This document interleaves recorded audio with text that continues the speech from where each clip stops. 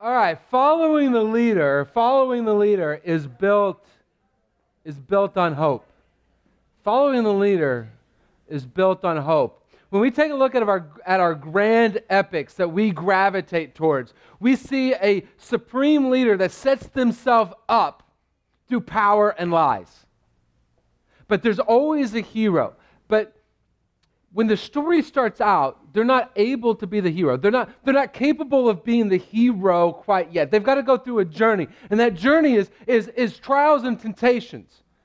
That they cannot defeat the supreme leader, the person that set themselves up as the supreme leader through their own game of power. They have to beat the supreme leader through temptations and trials. We see in Rogue One a lady by the name of Jen who had this amazing statement: rebellions are built on hope. Right? Rebellions are built on hope.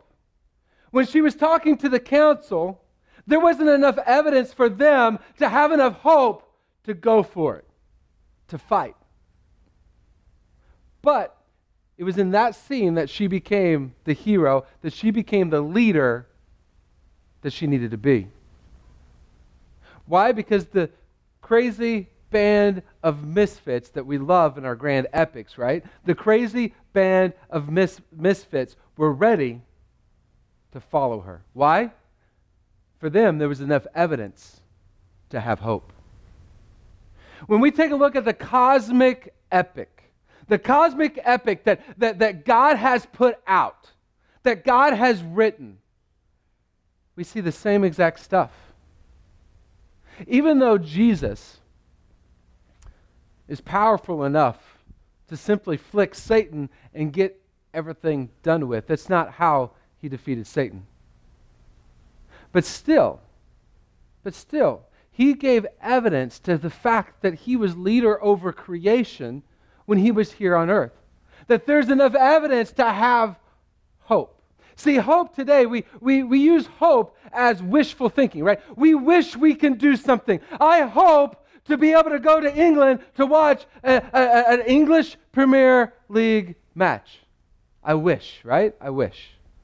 But see, when it comes to Star Wars, and actually when it comes to the Bible, they use the hope in the same exact context. See, hope in the Bible is certainty of a better future. That my future will be better than my past or my present if I follow this leader. And so last week we saw Jesus, and Paul did a great job of showing us Jesus over creation, that the guy walked on water. Like, don't let that pass you by. Okay? Don't let that pass you by. He's so in charge of water that he can change the molecular structure of water to the point that he can walk on it. And allow somebody else to do it too. He's Lord over creation. He can take, what was it?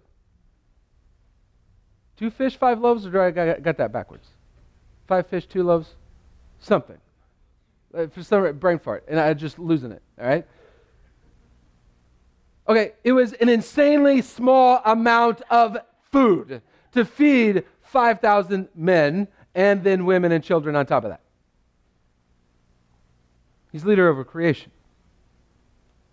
And we said that last week that faith is keeping your eyes on Jesus. That's nice. It goes on a t-shirt real nicely and a coffee mug real nicely, but what on earth does that mean, right? Have faith in Jesus. We're going to dive deeper into another story that shows that he's Lord over creation and he's leader over creation still. We're going to focus in on that again today. But why we can have faith in him and have hope for the immeasurably more, because that's where we started the first week, right? It's not about just having a Lord and having a supreme leader that dictates to us, that when we do have hope and faith in Jesus, that we get to see immeasurably more and get to see God do immeasurably more with our life. And see, in Mark chapter 11, it starts off with the triumphal entry. He comes into Jerusalem riding on a donkey, and everybody is praising him. Hosanna, Hosanna, blessed be the name of the Lord. Or blessed be those who come in the name of the Lord. Hosanna, Hosanna, or how we sing it. Shout Hosanna, right? Like shout Hosanna. Like yes, he's great. He's awesome. Or how Isaiah, my youngest, my 4-year-old sings it, shop Hosanna. Like, where'd you get that? No, Isaiah, it's shout Hosanna. Shop Hosanna. I don't know how you shop Hosanna, but anyway.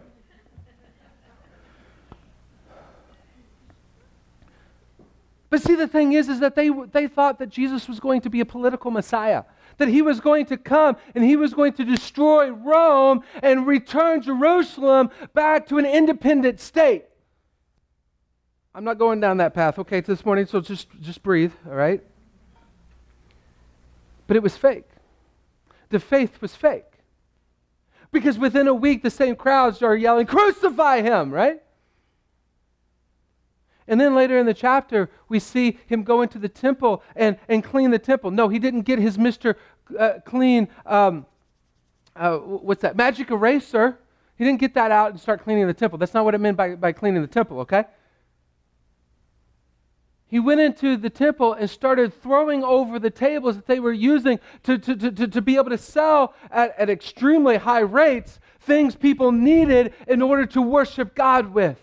But the thing is that they did it right there where the only place that people who were far from God could come and pray. They did it in the only place that those that were far from God could come and pray. And they were basically like, they can't come to God anyway. There's no hope for them. And so we'll just use this space. They don't need it. We don't need it. And so we'll just use this space to be able to do this. And Jesus calls them out on their lack of faith. Then he began to teach them, "It is not written, my house will be called a house of prayer for all nations, but you have made it a den of thieves." They had fake faith. They looked religious. See, the first group looked spiritual. They were raising their hands. They were shouting at the top of their lungs. They looked all spiritual, right? Second, it's about religion. It's about looking all religious. It was fake faith. It was about looking all good and righteous and moral and on top of everything. It's fake faith. It's fake fruit. And then later on in the chapter, they questioned Jesus' authority. And Jesus, in his riddle me this answer, proved that they didn't have any faith because they just simply wanted to do things in which that made them look good. Because if they arrested Jesus at that point in time, the entire city would have turned on them. And they knew it. Fake faith. Fake fruit. See, in the middle of all of this chapter, there's one odd story. It's an odd story. I don't know totally what to do with this story. I don't know what to do with this story, totally. It's weird. It's different. It's not the picture of Jesus you normally see. See, we kind of get to see like this bearded woman Jesus, like when people, draw Jesus like this bearded woman, like this thin, like razor, and like he looks all smooth and stuff, and like a bearded woman Jesus, like really? Or a Jesus with like a halo, glow around his head and stuff, like we see that, and like, what is that? Or the lamb carrying Jesus, right? And one with the kids and all sweet and nice and cuddly Jesus. It doesn't fit here. 11:11. And Jesus went into Jerusalem. This is after the triumphal entry and into the temple complex. After looking around at everything, since it was already late, he went out to Bethany with the 12. Bethany was a small village on the outside of Jerusalem, real close. That's where Lazarus and Mary and Martha lived, and he was probably staying with them at this time. The next day, when they came out from Bethany, he was hungry. It was breakfast time, right? After seeing in the distance a fig tree with leaves, he went to find out if there was anything on it. When he came to it, he found nothing but leaves because it was not the season for figs. He said to it, "May no one ever eat fruit from you again." And his disciples heard it.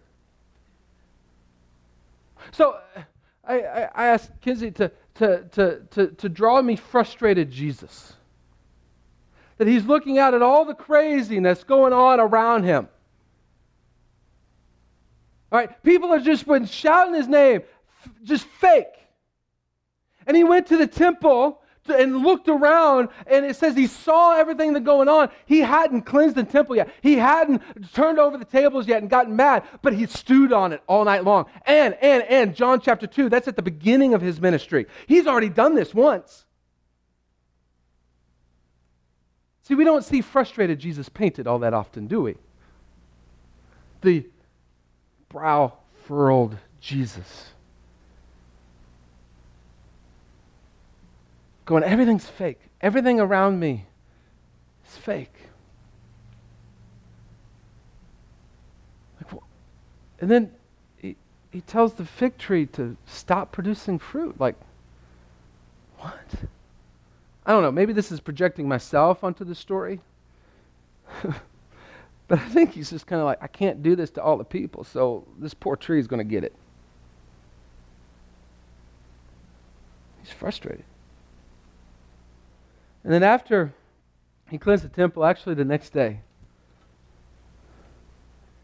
early in the morning, verse 20, early in the morning as they were passing by, him and the disciples saw the fig tree withered from the roots up. Then Peter remembered and said to him, Rabbi, look, the fig tree you cursed is withered. Like, he's amazed that Jesus can wither a fig tree. Remember, he walked on water in the middle of a storm. Jesus, how'd you do this? Jesus replied to them, have faith in God, I assure you. If anyone says to this mountain, be lifted up and thrown into the sea, and does not doubt in his heart, but believes that what he says will happen, it will be done for him. Therefore, I tell you, all the things you pray and ask for, believe that you have received them, and you will have them. Pretty famous passage, right? But quite often, how we interpret and apply this passage leads us to frustration. I've been frustrated with this passage and similar passages where Jesus said, whatever you ask in prayer, I'll give you. Because we read this passage and we get told, really, like, if you're praying for something and it's not happening, you don't really, what we're saying is we don't feel faith enough in our heart. So if you strain and you grunt more in prayer and try harder to have some faith in your heart, then the mountain will be moved. Straining and grunting produces something, but it's not faith. If you have a hard time understanding what I'm saying, that faith is producing when you, or what is produced when you strain and grunt, just ask any of our parents with children with diapers what straining and grunting produces. It's not faith, although they have faith that something is coming.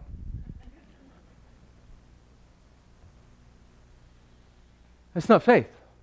Faith isn't a feeling of the heart. That's not faith. Faith is seeing things the way God sees them and then acting on it. Seeing things the way God sees them and then acting on it. Seeing things the way God sees them. That there is immeasurably more. There is hope. There is a certainty of a better future if I hear and follow Jesus. If I have faith in Him. And based on that hope, I will have faith in Him and I am going to walk in that direction. Look. When Jesus healed somebody that was lame, that was crippled, what did He tell them? Get up and walk, right? That is crazy talk. Put yourself in a wheelchair for 50 years. Then have some crazy man walk up to you and say, get up and walk. What are you saying? I want to show you walk.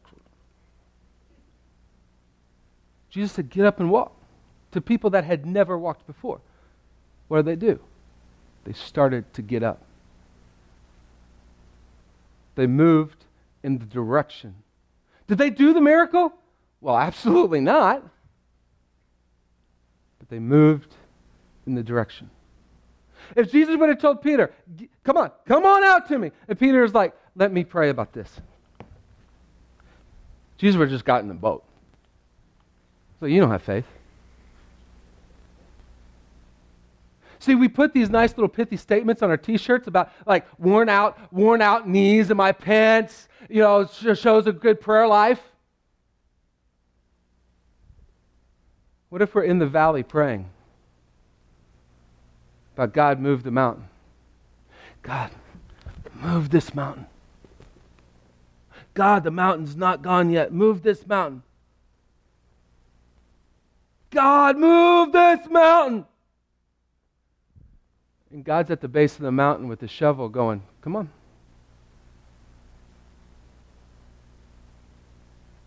Come here. Here's a shovel. Move this mountain. That's crazy talk, right? Imagine driving to Harrison, Arkansas. Imagine driving to Harrison, Arkansas. I know some of you, that's a stretch, but just bear with me. Imagine driving to Harrison, Arkansas. And then all of a sudden, as you're driving past Branson, over the Missouri-Arkansas border, you see a mountain start to float up in the air, and whew, what happens next? You go back to Branson to the Tanger outlets and buy you some new underwear. Right? Anybody with me? That's crazy talk. That is nuts. Look, I think the disciples knew it. The disciples often questioned Jesus after he taught something. The disciples even would push back on Jesus. What'd they do here? Nothing. I think they looked at each other like, is he hangry? What's going on? Like, what's happening here? Like, what's going on?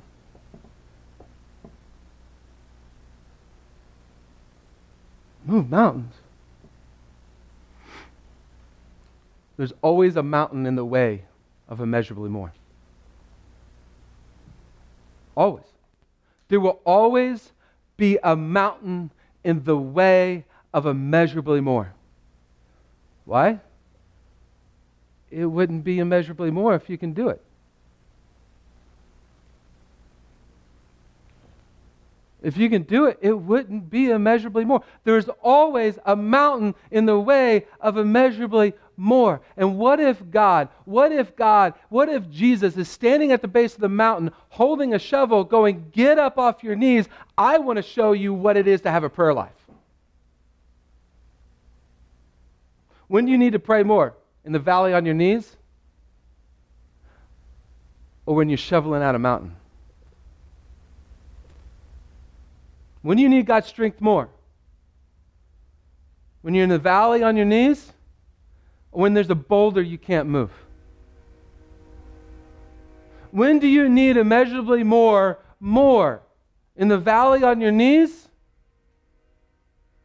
Or when you know that beyond this mountain is a hope, is a certainty of a better future. And it doesn't really matter if God's going to move that mountain or not. You've got to get through the mountain. But the good news is that he doesn't give the shovel and walk away. I will never leave you nor forsake you. What's the mountain when Peter's in the boat and Jesus is like, come on, bro. Physics, right? That's the mountain. Physics. It's a pretty big mountain, right? Remember, Peter was a fisherman. Him and water had a business partnership going on. He knew what happened if you stepped out of the boat. You're a rock at the bottom of the sea, right?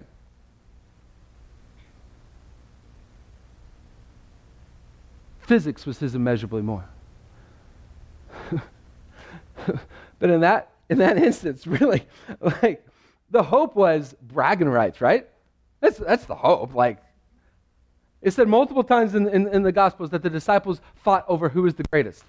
I just imagine that when they were fighting, Peter was off in the corner, like this, with a piece of straw hanging out his mouth, his sombrero down. I know they were in Jerusalem, not Mexico, but just roll with me. Sombrero down, just chewing on his piece of straw. He'll let him go for a while, then he'll just get up, walk by him and go, walked on water. Kept going. All the rest of the disciples were, Peter, I'm sorry. I'm sure Matthew, being a tax collector, Wolf of Wall Street kind of dude, like he had some choice words for Peter at that moment. But just bragging rights there, right? That's the only hope Peter had of walking on water. I mean, that's pretty good little parlor trick, right? The thing is that the disciples realized Jesus wasn't meeting mountains as in like mountains, right? Because we never see in Acts them going up to a mountain and go, go! Right? We never see that. That doesn't mean that they never had a mountain to deal with. But what they do, they took up their shovel, started shoveling, all the while praying, God, you've got to do something. You've got to do something. I anticipated some pushback, so I put these verses in there. Ephesians 2, 8 through 10. But Paul said, salvation is a gift, right? We don't receive it through work. But he also said, in that same set of scriptures, we are created in Christ Jesus for good works. So we got to marry something here, right? We got to figure something out. Because in one verse he said, we can't work for our salvation, but we're also created for good works. Also put the passage of James in our study guide that says, faith without work. Who gives a flying... That's not what he said.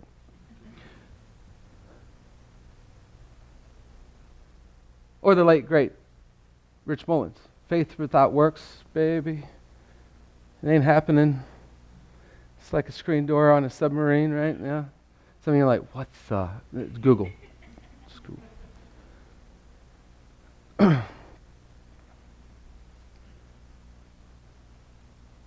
When it comes to salvation, yeah, we realize that we can't have righteousness on our own. We don't have a fake righteousness. But we also realize that on the other side of the mountain, there is a hope that we want to realize. That Jesus gives us the righteousness that we were intended to have. And that we've blown it, and we can't get it on our own. But at the same time, we have to take a step in that direction for a new life. It's not enough to pray a prayer and go, good. Salvation is desiring and wanting the righteousness of God, asking Him to forgive you. Start walking in the direction, but there is a mountain in the way, right? It's our flesh. It's our desires. It's that old person that keeps wanting to come back. I'm going to slip. I'm going to fall. But God is with us. He'll never forsake us. And He'll keep pushing us towards that righteousness. Some of us, the mountain's physical ailment, right? Just dealing with physical ailment. It's the mountain. The hope is God still wants to use you and use your story. And He's sitting at the mountain going, come on. You'll never understand my strength until you start digging in. Some of us, it's a mission, a calling that God has put on our heart. And the mountain is inability. The mountain is, I never went to seminary. The mountain is, I got this day job, Lord. How does this all work? But there's an immeasurably more on the other side of the mountain. And God's not saying give up your day job or anything like that, but He is saying take up the shovel and see what happens. Maybe it's with those far from God, just like the people, the religious leaders of not thinking that there's hope for them. See, we might be willing to be in the valley on our knees on behalf of the people that we know that do not know God, but are we willing to have the faith to take up the shovel and talk to them about God? Look, I'm in the same boat.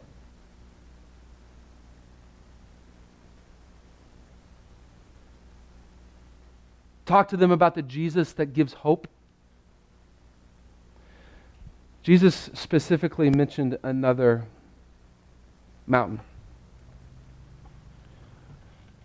25 and 26. And whenever you stand praying, if you have anything against anyone, forgive him, so that your Father in heaven will also forgive you your wrongdoing. But if you do not forgive, neither will your Father in heaven forgive your wrongdoing. For some of us, the mountain is broken relationships. And we're trying to climb this mountain over here to find immeasurably more, but God's not on that mountain. God doesn't have that shovel.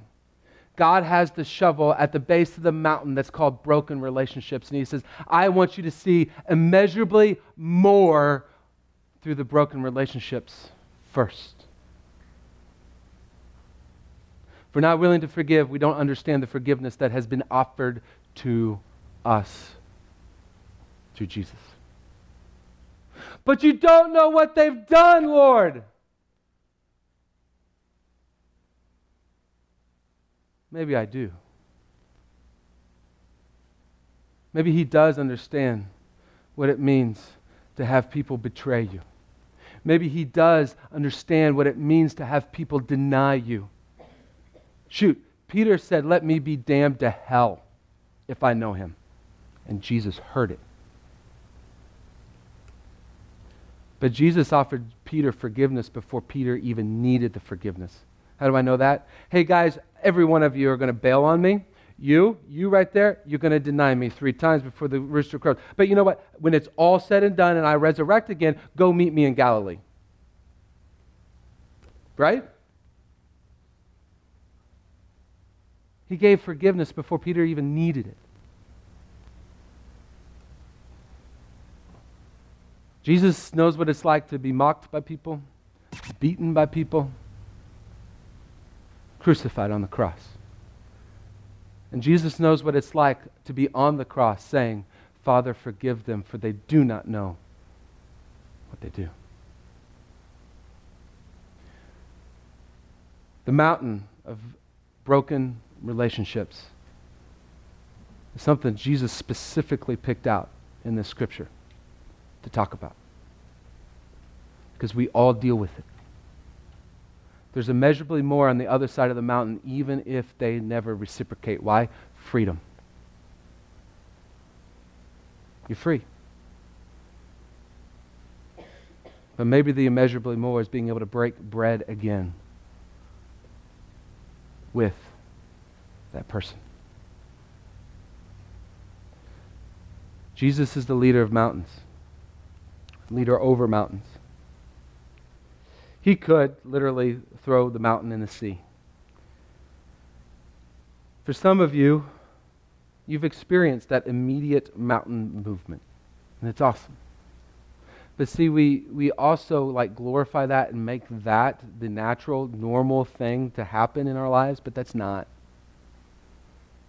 Jesus never promised immediate mountain removal, does He? We overlay that into the story. He just said He's going to move the mountain. He didn't say immediately, does He? He just says it's going to be moved. For most people, I want this to be grace.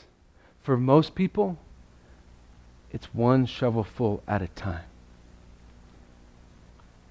And we see over the course of time, immeasurably more happen.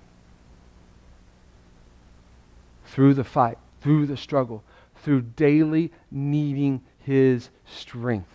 That we're not on our knees in the valley, that we are on the side of the mountain praying out to God because we need His strength.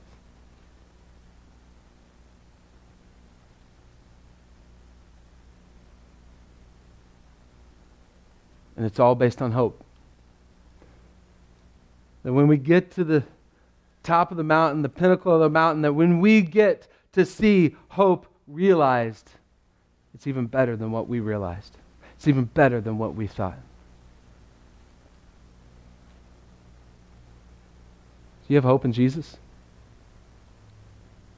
See, coming to church means nothing. Means nothing. If you just come to church, it will get boring and you will fall away. And we are living in a community of people who it was all about going to church. And that's all it was. There was no hope involved. And now there's something better to do on Sunday morning than this. Guys, if this was just about coming to church, there's something better for me to do right now. Something better for me to do right now. I got home at 1:30 in the morning. There is something better for me to do right now than to be here if it's all about coming to church. But if it's about understanding and seeing the hope that Jesus gives,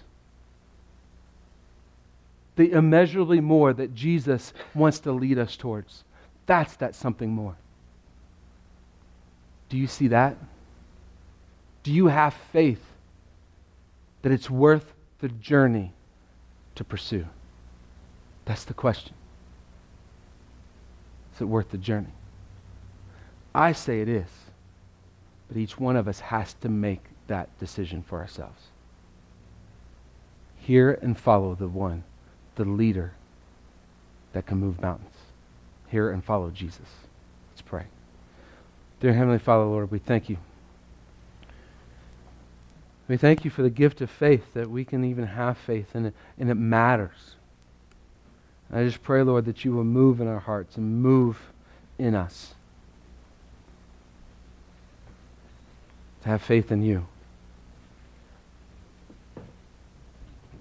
As cripples, not able to move, that we take that first step when you say, get up and walk. Thank you. We love you. In your name we pray. Amen.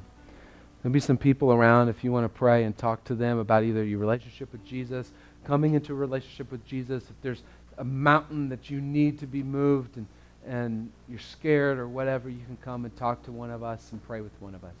Otherwise, stand and worship the one who will move mountains.